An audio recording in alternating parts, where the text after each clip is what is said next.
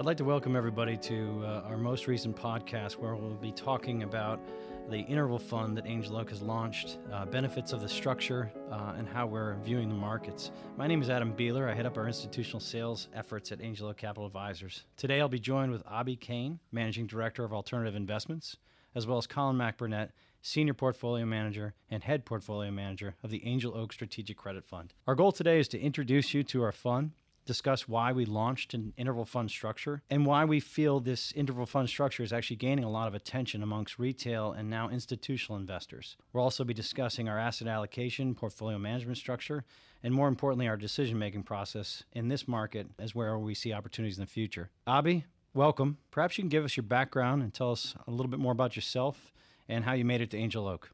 Thank you, Adam. So after getting my MBA from NYU Stern School of Business, I began my career at Citigroup Alternative Investments.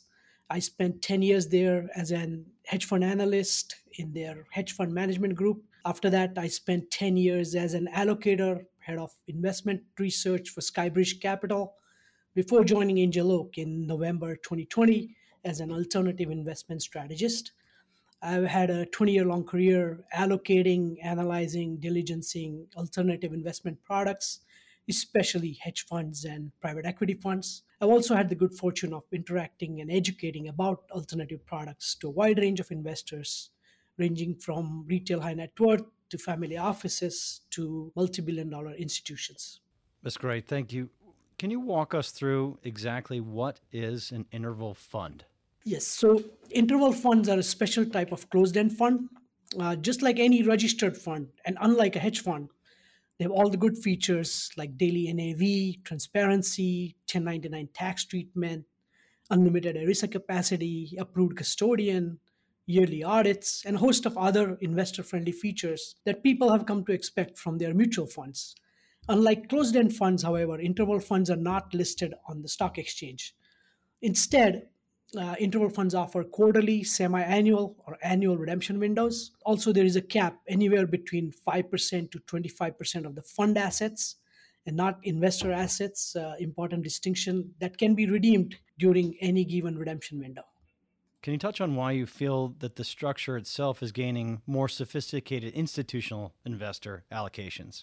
There's three aspects to this. Let's say from retail investor points of view, the most attractive aspect is that they get access to hedge fund or private equity-like strategies without the higher minimum. From the retail high net worth perspective, especially their financial advisors, they love the 1099 feature and the fact that they do not have to deal with messy K1s at the end of the year. And from the institutional perspective, they get access to the same strategies as they do in hedge fund or in private equity funds, in most cases with a lot lower fees. Pension plans do not have to worry about ERISA issues, as interval funds offer unlimited ERISA capacity. Institutions also do not have to deal with a lot of paperwork.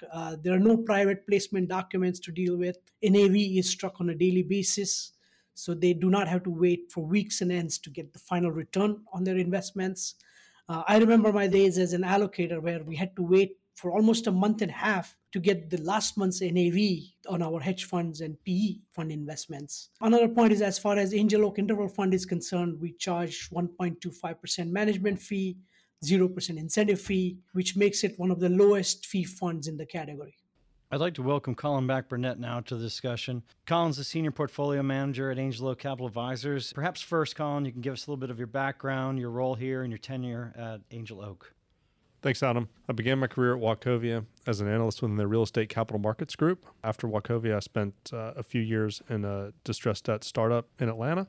For the past 10 years, I've been at Angel Oak in a couple of capacities, but always on the portfolio management desk, and currently run the non-agency RMBS allocation for all of our public strategies and CUSIP-based SMAs. Could you walk us through the process, the team, how you're working together, and how you're coming up with ideas? Sure. So this fund is managed by the structured credit team at Angel Oak, which is the same team that oversees our public funds, specifically Angel Oak Multi-Strategy Income Fund, the Ultra Short Income Fund, and the Core Impact Strategy. We've been working together for over a decade now as a team. We operate according to the same investment committee process that creates a top-down view of the world, after which we perform a rigorous bottoms-up credit selection process to identify the best opportunities for the vehicle, given its objectives and liquidity. Could you speak to us a little bit more about how is this really different than the Angel Oak Multi-Strategy Income Fund? Because you have known liquidity windows, from a portfolio management perspective, we know the maximum amount of assets that are going to need to be available for redemption about 90 days ahead of time. We're able to construct a portfolio that does not have the same sort of liquidity overlay that we have in any of our daily liquid strategies.